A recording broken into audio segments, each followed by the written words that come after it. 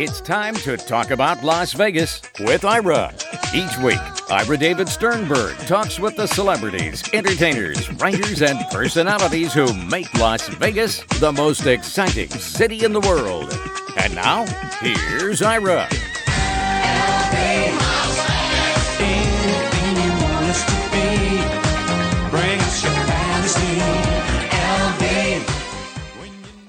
Now that COVID is receding and Las Vegas is reemerging, what are the strategies that resorts and casinos can implement in recovering revenues and, more importantly, customers? My guest has some perspective on this challenge. He's Oliver Lovett, a leading academic, researcher, writer, and strategy consultant. He's an expert in customer-facing real estate and the evolution of Las Vegas, serving on the faculty at City University of London Business School in London, and as a regular contributor at UNLV. He also leads the Denstone Group, which offers strategic advice and consultancy on investment and development with a focus on casino resorts. For everything about Oliver, go to denstonegroup.com, and you can follow him on Twitter at Ollie Lovett. And Oliver, welcome to the show.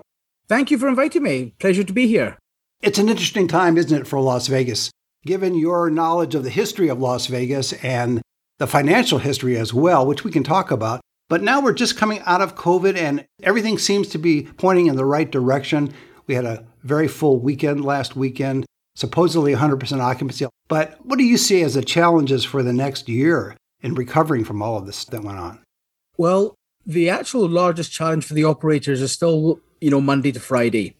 That is, while the conventions are coming back slowly, the weekend market, the leisure market is going at full pelter, but midweek market is still quiet. And that is a combination of the conventions not fully ramping up yet, no international travel. So what we saw historically was the international travelers would come to Las Vegas and stay for significantly longer than domestic tourists. And they spend more. So when the borders are open and the conventions are back in full force in 2022, I can see that being a record year for Las Vegas. So what do resorts do in the meantime while they wait for 2022? How do they maximize what they can do in terms of, as I mentioned in the opening, not just generating revenue, but really bringing customers back? Well, the resorts, funnily enough, had a very interesting time during COVID because it gave everybody a chance to take a deep breath and pause and assess their business models. So as everything reopened again, a lot of the intensive labor had cut back during COVID. A lot of the amenities that were loss leading or marginal were closed because of COVID, which left the resort's profile effectively having, some simple food and beverage or some limited food and beverage and gaming. So the resorts themselves, thankfully have survived COVID and come back even stronger. And if you look at the model, for example, in downtown Las Vegas, where they didn't have significantly heavy amenities, the Fremont market and the downtown market has proved especially resilient with the customers that are wanting to come here. Because they're focused on gambling as opposed to worrying about nice shows or great food or any other amenities, rooms, etc. And also a lot less, the downtown market is a lot less reliant on the conventions and international market. So, like I said, the strip model for the last 20 years has been predominantly catering for conventions and internationals and long-stay tourists, and less so about the traditional drive-in customer from Southern California. I think if you look at 2019, the LVCVA reported that the drive-in customer from Southern California was the lowest it had ever been. So the entire, strategy that had been implemented by many of the strip operators has had to be paused. While the main customer that could come here was that drive customer, especially when people were so reluctant to fly. And for our listeners who are outside of Las Vegas, LVCVA stands for Las Vegas Convention and Visitors Authority. Just wanted to throw that in. But a lot of people don't know the acronym. But Oliver, here's the thing, and it sounds counterintuitive. You mentioned how downtown can recover more quickly than the Strip because of the nature of the customers there. I always was surprised that given the congestion, if that's the term, or the crowding, and that may not be the term, but the intensive packing in of people on Fremont Street and all the adjoining resorts and casinos, so they're all side to side, especially during COVID, you'd think there'd be a little bit more concern about people getting that close to other people. And the Strip, or on the Strip, it's a little bit different. of a setup, so you have to mainly worry about being in a casino with a lot of people, not so much walking on a sidewalk. But in downtown, they're always packed. So how is it that that still worked out during COVID? So about a year ago, while we were in the depressing period when all the casinos were closed and people were speculating whether Las Vegas had a future, a bunch of us academics and researchers sat on a Zoom call and said, how is Las Vegas going to recover? Is it going to recover? When are people going to come back again? So we sat down and put together a research paper called Las Vegas, a Post-COVID Landscape. And we interviewed 1,000 Las Vegas customers and 40 casino and resorts executives to ask them what they thought was going to happen, and with the customers, when they would be back to Las Vegas again. And what we saw, this was before there was a vaccine and before there was a treatment, we discovered that nearly 50% of people that usually come to Las Vegas will be back within 12 months, even if it meant the risk of being sick. And that, for us, was reasonably astonishing. I would say so. What was the reason given? Because they wanted to come to Las Vegas. So nothing specific as far as the shows, the rooms, the gambling, or maybe all of it, the retail shopping, all of that. They just wanted the experience of Las Vegas, is what you're saying. Correct. And we can talk later on about the psychology of what Las Vegas means, because it means an awful lot more than a sum of its parts. That sense of escape, that sense of aspiration, whatever it may be, why people choose to come here, they wanted to get away from their lockdown, they're sitting at home, and they wanted to come to Las Vegas and have that escape. And, if you take a step back and look at the numbers of people that actually came to Las Vegas in 2020, considering there was a lockdown, a pandemic, no conventions, no international business, and an economic recession, the likes of which the country had ever seen, 19.3 million people still came to Las Vegas. Now, granted, that's down from the 43 million that we had the previous year, but that's still pretty much more, than any major city had from a tourist perspective, probably in the world. Because of your background, you are consulting with individual resorts and casinos, and yet this approach to Las Vegas is more of a global approach in that how do we attract visitors to Las Vegas? But then again, individual properties, how do we attract our customers back? Do you see a demarcation line between the overall global appeal of Las Vegas, as you talked about, and the very specific steps needed by individual properties to get their customers back?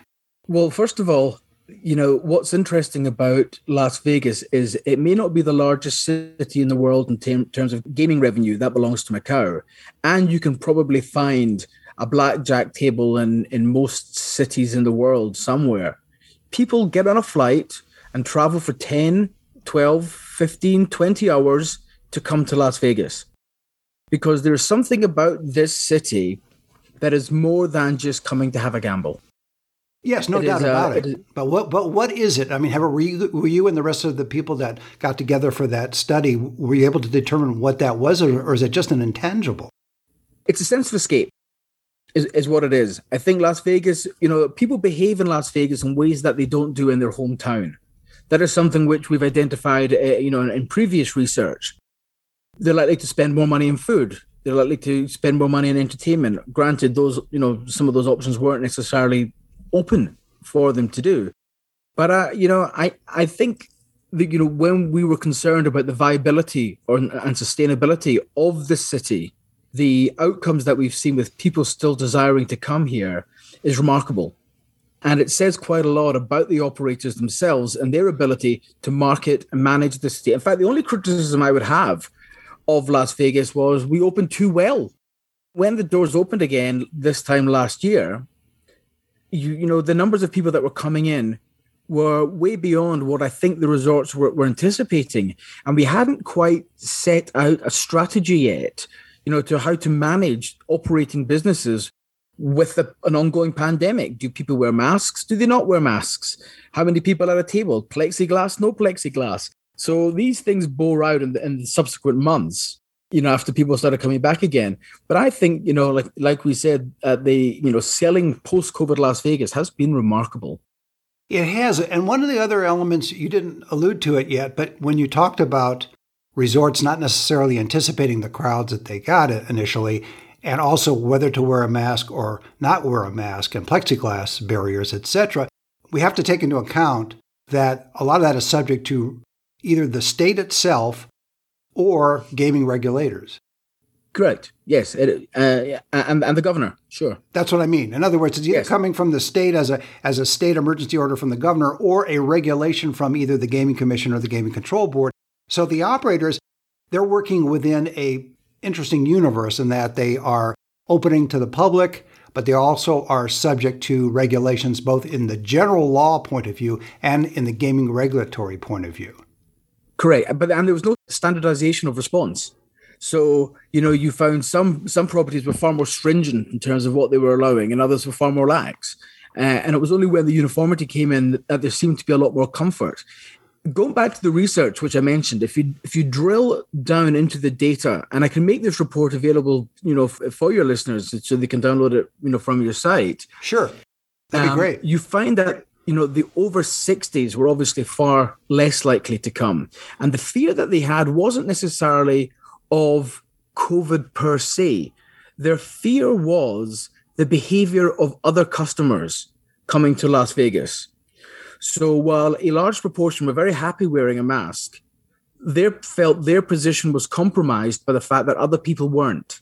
So when that standardization of response came into place, it seemed to give much more comfort to everybody in the city, or to the visitors who were coming to the city. Sure, it set the rules for everybody, so there wasn't a kind of a Wild West atmosphere where some wore masks and others didn't. Everybody knew what the ground rules were. Correct. And that's it. You talked about properties adjusting to COVID by eliminating certain operations, certain amenities, etc. One of the quote-unquote amenities that I think went by the wayside and was cheered both by the locals and by visitors, I would think, is that notion of paid parking. Well, yeah, I've written about paid parking quite a bit. I've become quite infamous for it because I think it's a terrible idea. I agree. I understand the need why. I'll give you an example. If you're a large casino operator, to operate a valet service is expensive. It can cost you millions of dollars, of which you can't get any return on. It costs between $21,000 and $31,000 to build a car parking space in Las Vegas. So these are, heavy costs.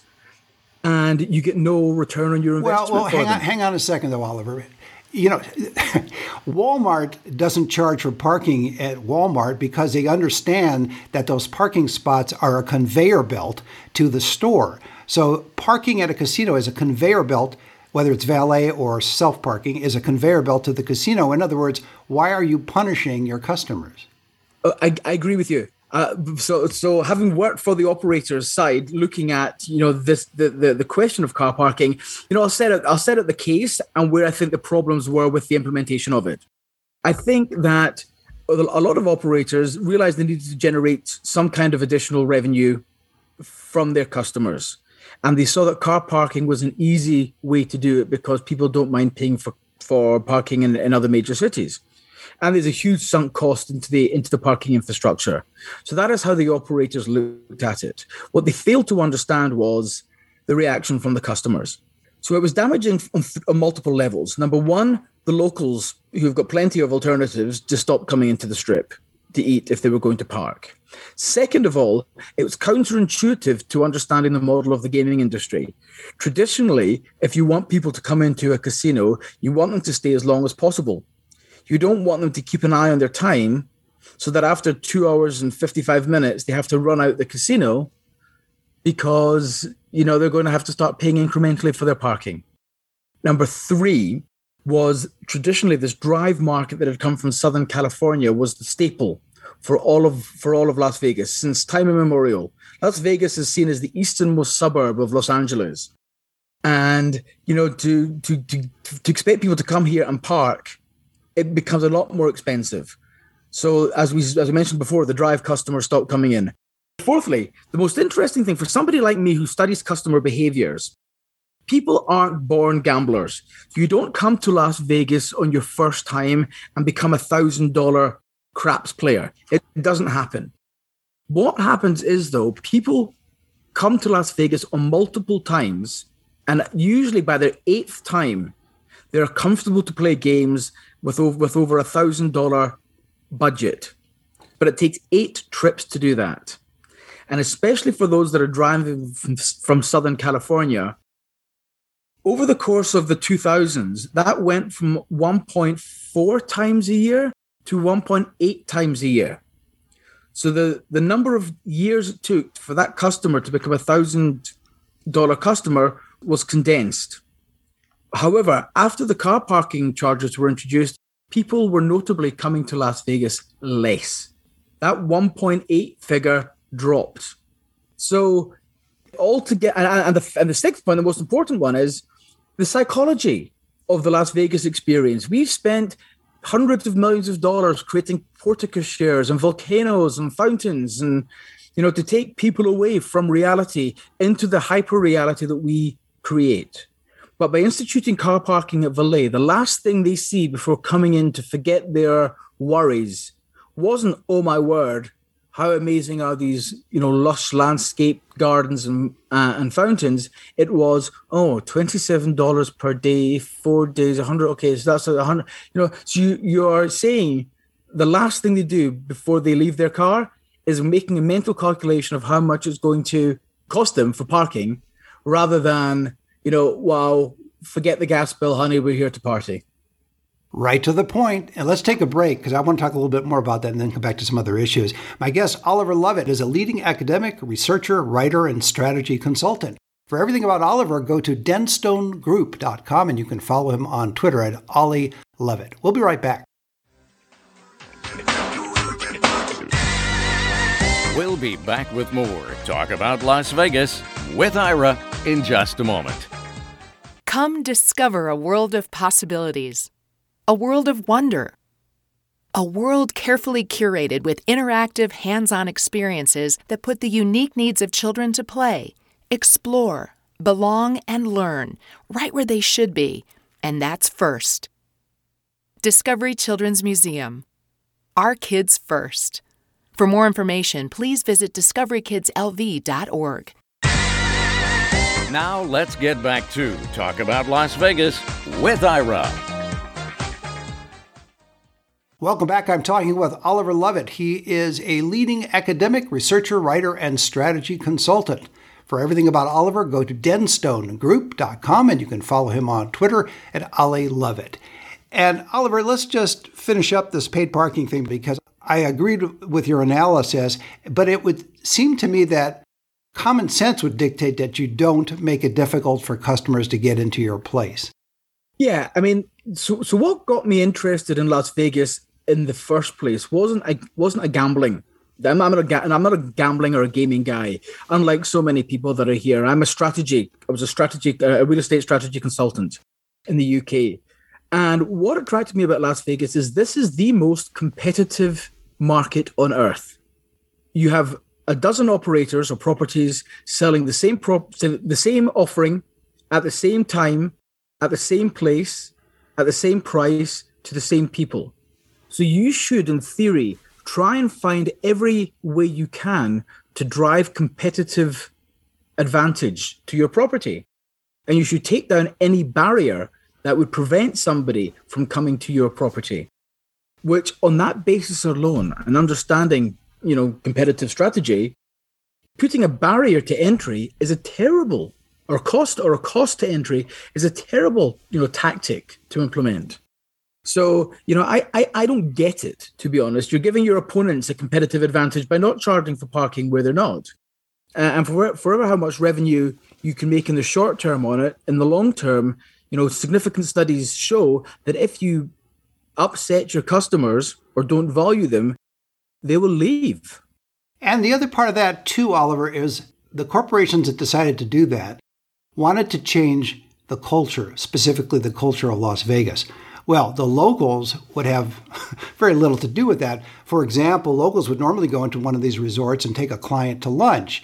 Well, they're not going to take a client to lunch if they have to pay this ridiculous amount for either valet plus tip the guy or pay for self-parking and do all of that. they're going to take that client to someplace off the strip, which doesn't charge for parking. I mean, to me, it was just so common sense not to do it. And yet somebody decided, oh yeah, this is fine. We're going to change the culture. And clearly, yes, Los Angeles and other major markets do charge for parking. However, even in Los Angeles, I don't believe you're charged for parking to go to the supermarket.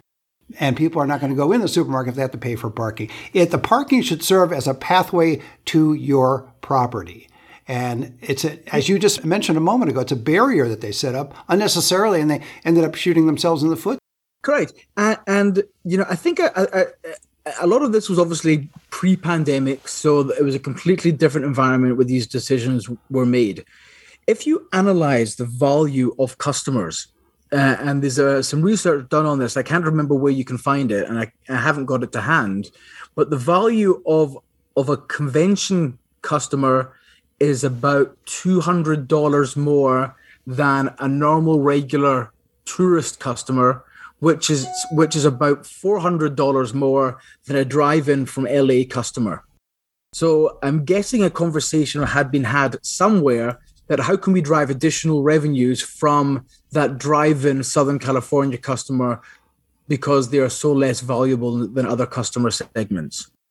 It's interesting because it's a complete reverse of the old view of convention attendees when prior to Sheldon Adelson coming in, the view of convention goers was that they're not going to see shows, they're not really spending a lot of money gambling, they're just using rooms and going to the conventions. And that, of course, totally changed. Now they're a very valued part of the overall marketing strategy for properties that have those facilities. Correct. So in my research, I point to several inflection points in the history of Las Vegas, and undoubtedly the opening and the business model that Adelson adopted with the Venetian was a turning point in terms of how the operators understood their business models and who would come to Las Vegas. Certainly from the convention side. What is equally as valuable an inflection point is the opening of the Cosmopolitan, which came, 10 years later. And the Cosmopolitan has brought a whole new demographic of customer that wasn't coming to Las Vegas before. That is the under 40s who are coming not necessarily to game, but for an amenity-driven entertainment experience. And those customers, many of whom are driving customers as well, and that is the future of Las Vegas, in my mind, is how you keep those customers coming on a more frequent basis, especially now where we don't have the same level of amenities open, or have not had the same amount of amenities open in the last 12 months than we have had historically. Ironically, too, that it's not that easy to get into the Cosmopolitan in terms of just driving there or parking, and yet that doesn't seem to interfere with their business model, and they're very successful. Well, so going into casino design for a second, when the Cosmopolitan was due to open, there were a lot of skeptics in this town saying you can't have a multi-level casino resort. Because obviously, if you're familiar with the property, the food and beverage is on one end of the building and it's 3 stories high. And, a lot of the amenities are on multiple levels. And the traditional casino design model was having everything on a single level. But, as we know, customers, especially those urban curious, is the term that the marketing people at the Cosmopolitan use, urban elites, for want of a better word, would come to the Cosmopolitan and find that city type environment much more, to their liking than the traditional laid out floor plan. And that's why I think that any property that is going to be developed subsequent to the Cosmopolitan, not just in Las Vegas, but in other markets, an awful lot of that casino design element will be seen and reflected in other markets. And it's not open yet, and Resorts World is due to open in a couple of weeks' time. But I'm guessing you'll look around and see an awful lot of things that were inspired by the Cosmopolitan in that property. Like they were, by the way, the Venetian a generation before. Sure. Based on your research and your experience, are you optimistic about the future of Las Vegas, both from a marketing standpoint, a customer standpoint, and an infrastructure standpoint? Wow, that's a big question. Exactly. I give you 3 minutes to answer it all. Okay, so let's the answer to the future is always in the past, and my parallel to this time, the last 12 months, was the MGM fire in 1980. So you had a double-dip recession going on in the wider macroeconomic situation. You had the fire, and people were questioning whether whether Las Vegas hotel rooms were safe. And thirdly, you had the advent and proliferation of gaming on the East Coast in Atlantic City. So a lot of the high rollers moved elsewhere. And people asked themselves, is Las Vegas, does it have a future? And two things happened. Number one, Las Vegas pivoted to the new customer that wanted to come to Las Vegas. So the properties that did well were those that clearly identified who their customers were and developed an offering for those customers. So the likes of Caesars Palace, Circus had a clearly defined customer, and they were dominant in that decade. You had the likes of the Riviera, where, Burger King was put in, which clearly, positioned that property for a particular type of customer. And then it took until 1989, nearly a decade after the fires, with the Mirage opening, that brought that excitement again. And the Mirage reinvented the city and led to the development boom of the 1990s. We're in a situation now where we can learn those lessons. There's an economic crisis, which is, generally yet to be reflected in wider society. We've had a health crisis, which has, asked people whether Las Vegas was safe. And, with online sports and online gaming and sports betting on your phones, you can gamble in many states, you can gamble from your cell phone. So why do you need to get on a plane and come to Las Vegas? So the answer in my mind is by looking at the past and saying, okay, we need to understand who our customers are. And that varies from resort to resort, from property to property. We need to create an offering for those customers to make them love our properties, to inspire loyalty, to make them come back and want to come back to Las Vegas. And it's not just about gambling.